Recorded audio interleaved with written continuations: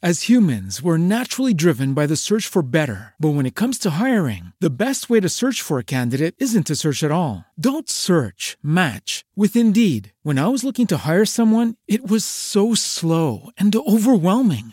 I wish I had used Indeed. If you need to hire, you need Indeed. Indeed is your matching and hiring platform with over 350 million global monthly visitors, according to Indeed data, and a matching engine that helps you find quality candidates fast. Ditch the busy work. Use Indeed for scheduling, screening, and messaging so you can connect with candidates faster. And Indeed doesn't just help you hire faster. 93% of employers agree Indeed delivers the highest quality matches compared to other job sites, according to a recent Indeed survey. And listeners of this show will get a $75 sponsored job credit to get your jobs more visibility at Indeed.com/podcast. That's Indeed.com/podcast. Terms and conditions apply. Everybody in your crew identifies as either Big Mac Burger, McNuggets, or McCrispy Sandwich. But you're the Filet-O-Fish Sandwich all day. That crispy fish, that savory tartar sauce, that melty cheese, that pillowy bun. Yeah, you get it.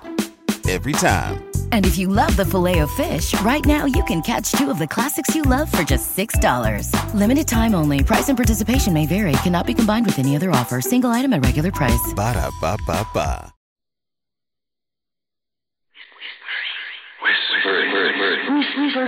Whispering Streets.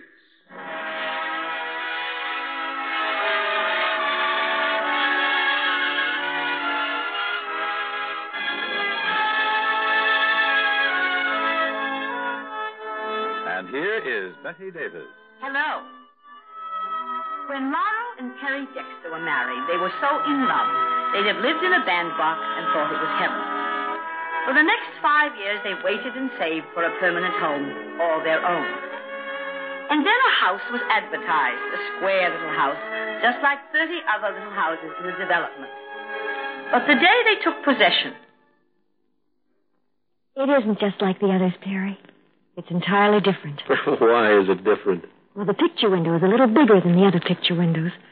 And I think the step leading to the front door is a trifle lower. And there's more sunlight. It'll be easier to grow flowers around it with so much sunlight. And we're going to love it more than any house was ever loved before. You can say that again. Well, living in 2 rooms for 5 years has made us very close together, Perry. Geographically and spiritually. Maybe when we spread out and have 5 rooms, we won't be the same with each other. We'll have to run from one room to the next to say things. We'll go distant and we'll move. Oh, Perry, don't let's do that. You're a nut, Laurel. Sure, but I'm such a happy nut. Oh, with 5 rooms, we can go to town, Perry. Dogs and cats and babies, goldfish and canaries. Oh, I dislike goldfish intensely. But you like cats and dogs. Yeah. And babies? In their place, darling. Which would be in your arms, preferably. But I wouldn't want babies to get between us, to push me out of the front door, for instance, onto the lawn. That will never happen. Nothing bad will ever happen, Perry, in this house. You sure? I guarantee it. And I have my fingers crossed. Kiss me, Perry. And then carry me over the threshold as if we're just newly married. So Perry carried Laurel over the threshold into the new house, even though they'd been married for 5 years, and they were divinely happy, even though they were starting off in a very small way. The furniture that had filled their 2 rooms didn't go very far. But Laurel was undisturbed by what she called the great open spaces. She was only firm on one subject, the outside of the house. We won't go slow there, Perry. Gardens don't cost very much. Oh, that's what you think. Gardens can be real expensive. The man with the hedge was telling me the other day what the privet cost. Well, Mrs. Morrison, the woman who lives next door, she bought some shrubs from a nearby greenhouse, and they're beautiful. They're so healthy. And there she is now, coming down the street. I'll ask her about them.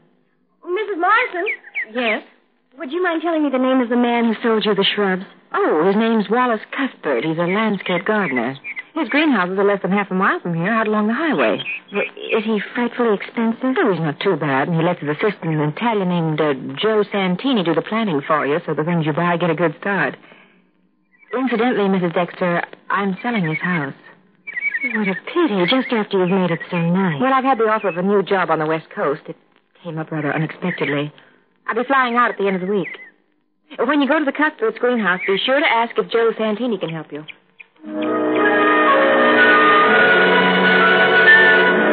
Laura went slowly back to Perry, who was waiting for her on the porch. She slumped down on the step below the one on which he was seated and rested her head against his knee. Well, did you get any information? Mm-hmm.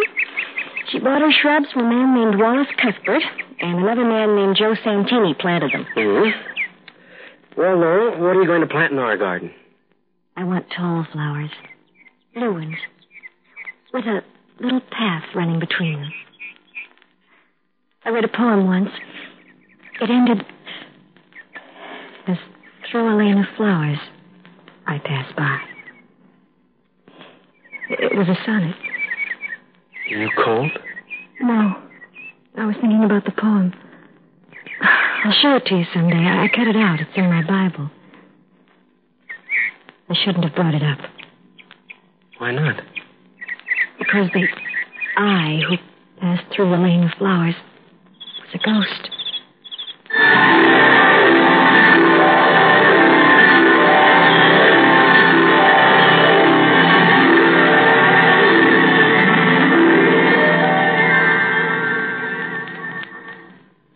In just a moment, Betty Davis will be back again. But first... Nobody dies. That might make a good battle cry, but it's just not true. When a person with Social Security coverage dies, his family protection under Social Security includes monthly checks to his widow with minor children. Starting with the month of the insured's death, a check will go to the widow. A separate check will be made out for the children. The widow's payments will continue while the children are under 18 years of age. The widow's payments stop, however, if she remarries or goes to work. Remember, these Social Security benefits are paid in addition to other survivors' checks payable by the Veterans Administration. Have you investigated your Social Security benefits? And now, back to our story with Betty Davis.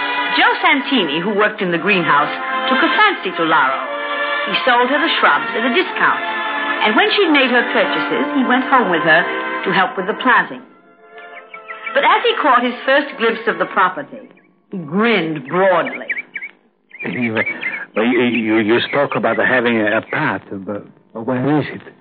Only in my mind so far. My husband's going to make a flagstone path. He's already bought the flagstones. It's going to run clear from the back door to...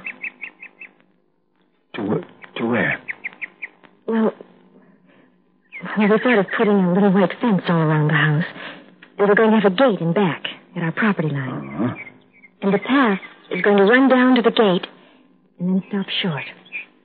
There won't be anything on the other side of the gate? That's where you're wrong. There'll be everything.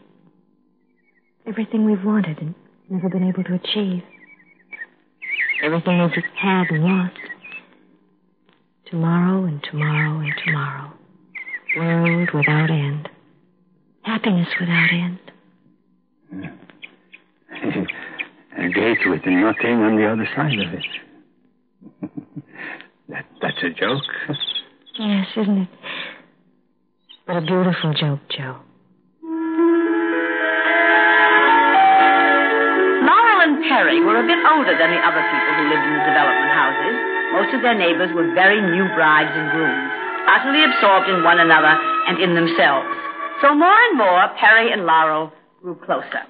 How's the garden coming? How are you and Joe getting along with the planting? The evergreens speak for themselves. They make such a splash against the house. The salvia will come out in late summer, red against the gray. It'll make an even bigger splash. We haven't planted the tall blue flowers because you haven't put in the path yet, you be. Oh, I'm so dog-tired on Sundays I like to rest. I haven't your energy, Laurel. Never mind. Joe will put in the path on his day off. He's going to put in the fence and the gate, too. You know, Joe's getting awfully fond of me. We're as thick as thieves. He doesn't understand what I'm talking about. But he follows blindly where I lead. When I told him about planting nasturtiums so I could use them for salad, he cringed. You want to know something? I think you're working too hard in that garden of yours. I think Joe's a slave driver. Why? Well, you've lost weight. I thought when we came to the country you'd be big and fat and husky. You're still as pale as you were in the city. I thought you'd be brown as a berry. Oh, I don't tan easily, and I never put on weight, darling. You know that. You always look like a fashion plate, but I don't like you to be so thin. Look, why don't you go and see a doctor? Maybe he'd give you a tonic or some vitamins. I'm spending so much money on flowers and shrubs and things that I haven't anything left over for MDs. Besides, I never felt better in my life. You have a strange look in your eyes, Laurel. Darling, what are you thinking about? What am I thinking about? Laurel asked herself. I'm thinking that I'm glad he doesn't know. She'd been to a doctor, you see. She was going back next week for his verdict. She thought, what would Perry do in this lovely little house which was built for happiness if I weren't around? Since we've been married, he's cut himself off from everyone except me. The next morning, from out of the blue, she received a letter showing that the Almighty does work in mysterious ways. She and Perry were in the breakfast nook when the letter arrived. She opened it eagerly.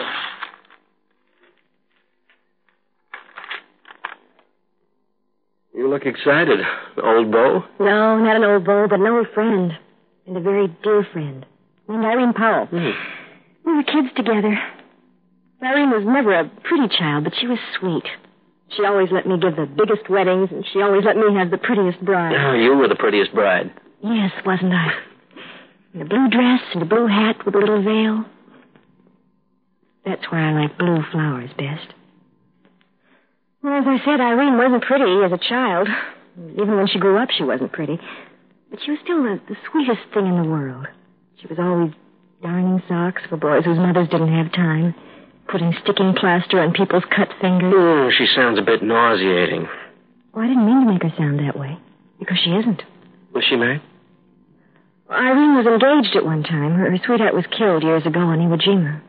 Oh, that's a shame. Well, the way she sounds, she should have a husband and 1 million children to take care of. Yes, she should. She was born to be a wife and mother. Speaking of being a mother, when are we going to start our family, Laurel? Well, every day I put sugar on the windowsill, but there are so many brides and grooms in this community that the stork's overworked. It's almost time for your bus, darling. Oh, I resent that bus. I want to stay home with you. All day, all week. Don't let me get to be an obsession. You know, Irene's just moved to the city. She's taken a job. She was in Chicago before. I think I'll invite her out for the weekend, darling. No, don't do it. Oh, she'll spoil everything. No. You'll like her. And she'll like you. She couldn't help it.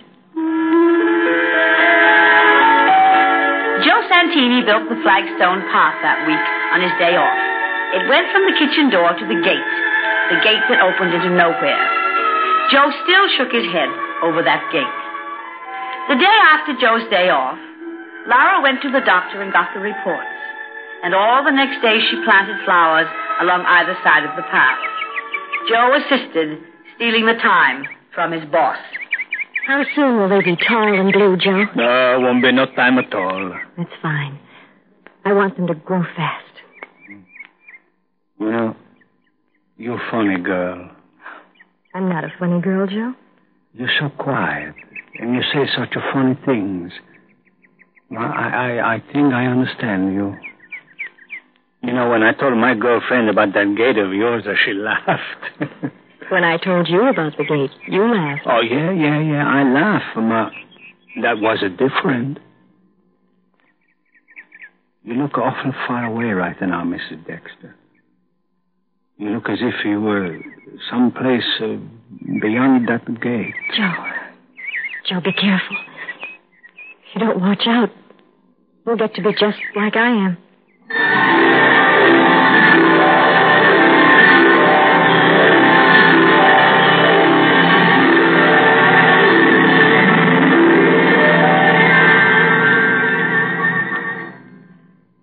In just a moment, Betty Davis will be back. Do you know what is meant by gerrymandering a state? It means to arrange the political areas of a state so that during an election, one party will have an advantage over the other. The expression comes from the name of Elbridge Gerry, who was governor of Massachusetts in 1811. While he was governor, Gerry signed a bill which changed the districts in Massachusetts in favor of his party. A map of these districts was printed in a Boston paper, and someone pointed out that it looked like a salamander, or lizard. So the editor of the paper suggested they change the word from salamander to gerrymander. This expression, which is still being used, added another page to your political history.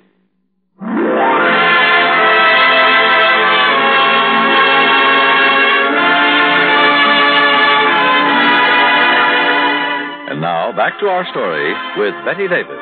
Irene came out on Friday. She came on the bus ahead of Perry. She was settled in the guest room before he arrived. She was just as plain as she'd always been, and just as sweet. She made a huge success of the weekend. She helped with the work and didn't intrude. Perry liked her, and she liked him. And Laurel, watching from the sidelines, felt strangely motherly. She who would never give birth to a child. She worked feverishly in the garden all week. Perry, coming home evenings, would sit on the back steps and smoke his pipe and watch her. What did you and Irene talk about on the way into the city Monday morning? You? Didn't she say anything about herself? Well, she told me a little bit about her job. It sounds dull as dishwater. She fit it in, didn't she? With us, I mean. Oh, yeah. Sometimes I didn't even know she was here.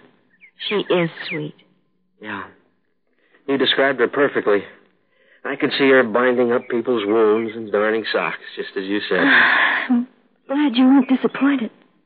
You sighed just then. Then you straightened up as if your back hurt. Come here. Sit beside me on the steps. There. That's fine. You're so awfully little, Laurel. You're in the crook of my arm. Irene's a chunky girl. Maybe I'll invite her out next weekend and let her garden with me. That'll make her less chunky. No, not every weekend. But you didn't even know she was here, darling. It means a lot to her. You mustn't be selfish. We have so much happiness. We should share it with others. Well, I suppose you're right. But sometimes a guy gets possessive. This is my castle, you know.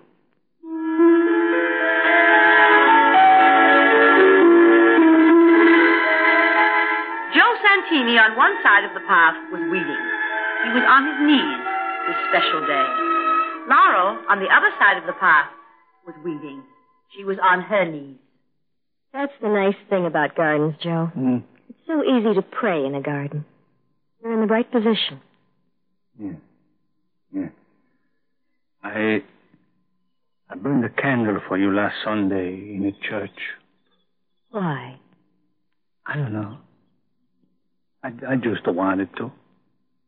It isn't because you need anything or wish for anything. You're so right.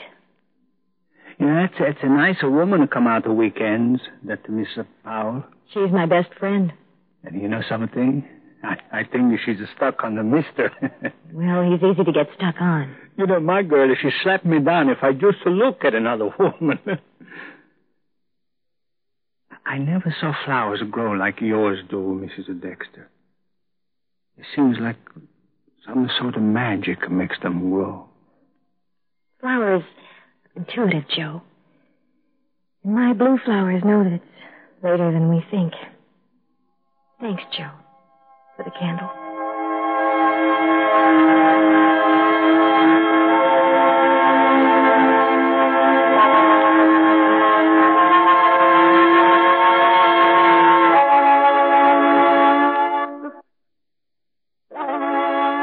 The flowers were tall and blue on either side of the path.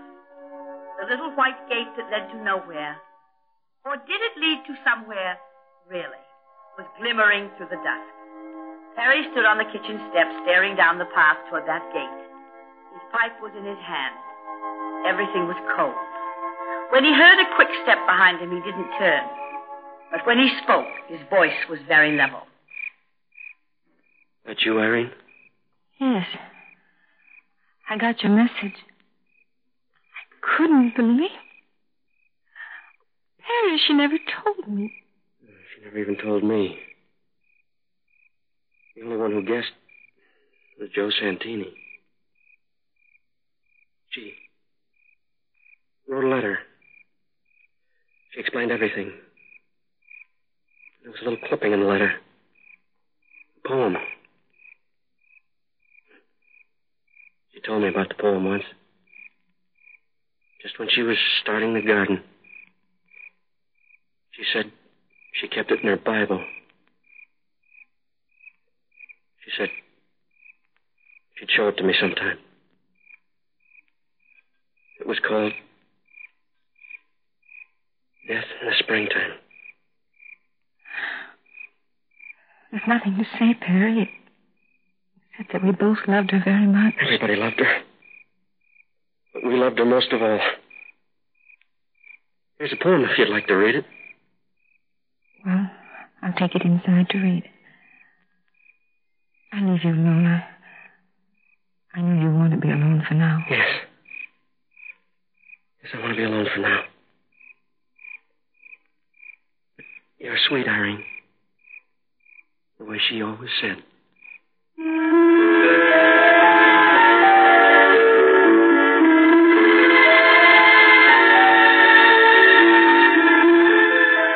So Irene went inside and read the poem aloud, but very quietly. I hope that you, my darling, are forgetting little hopes, little dreams we knew. And I who loved you so, am not regretting because the life I lived on earth is through. And yet, some evening, when the dusk is falling across a garden, sweet with springtime stars, please hear my voice, the one brief moment calling, and feel my fingers on your own once more. I do not ask for much. No tears, no sorrow, no vain regret. For we were very gay. I, who own nothing of your bright tomorrow, who am a phantom of the yesterday, ask only that you pause, not knowing why, when through a lane of flowers I pass by.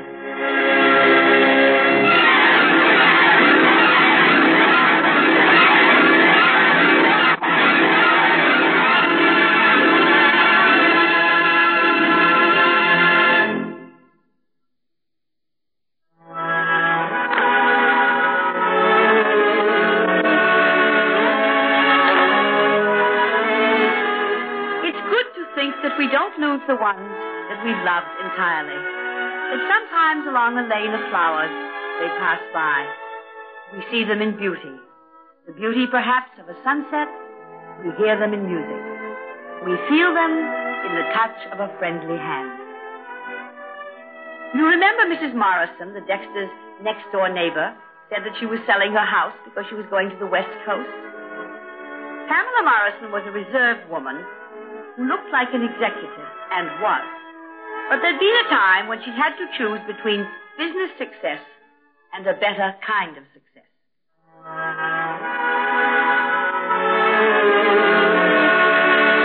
And now, here again is Betty Davis. Pamela Morrison, like most of us, had fallen in love, blindly and irretrievably. But she'd been luckier than some, for the man she loved had felt the same way about her. In that case, why did Pam live alone in a little house? She'd caught her guy. How had she managed to lose him? Until then, this is Betty Davis saying goodbye from the Whispering Streets. Today's program was written by Margaret E. Sangster. Featured in the cast were Jane Webb, Dick Crenna, Jay Novello, and Lillian Baev. Whispering Streets was directed by Gordon T. Hughes and produced by Ted Lloyd. Your announcer is Dan Cubberly.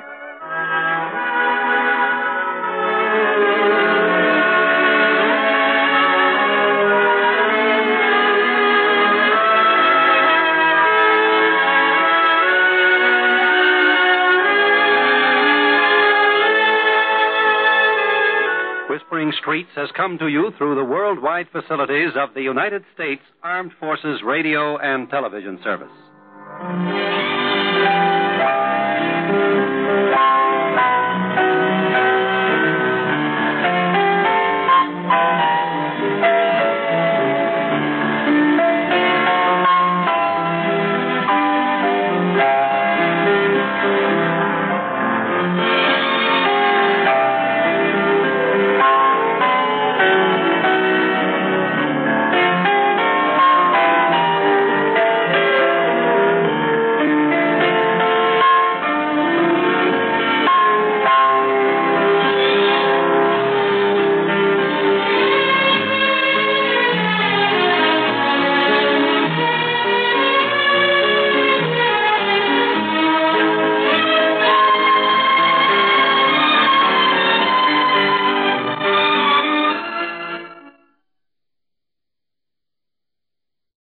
As humans, we're naturally driven by the search for better. But when it comes to hiring, the best way to search for a candidate isn't to search at all. Don't search, match with Indeed. When I was looking to hire someone, it was so slow and overwhelming. I wish I had used Indeed. If you need to hire, you need Indeed. Indeed is your matching and hiring platform with over 350 million global monthly visitors, according to Indeed data, and a matching engine that helps you find quality candidates fast. Ditch the busy work. Use Indeed for scheduling, screening, and messaging so you can connect with candidates faster. And Indeed doesn't just help you hire faster. 93% of employers agree Indeed delivers the highest quality matches compared to other job sites, according to a recent Indeed survey. And listeners of this show will get a $75 sponsored job credit to get your jobs more visibility at Indeed.com/podcast. That's Indeed.com/podcast. Terms and conditions apply. Everybody in your crew identifies as either Big Mac Burger, McNuggets, or McCrispy Sandwich. But you're the Filet-O-Fish Sandwich all day. That crispy fish, that savory tartar sauce, that melty cheese, that pillowy bun. Yeah, you get it. Every time. And if you love the Filet-O-Fish, right now you can catch two of the classics you love for just $6. Limited time only. Price and participation may vary. Cannot be combined with any other offer. Single item at regular price. Ba-da-ba-ba-ba.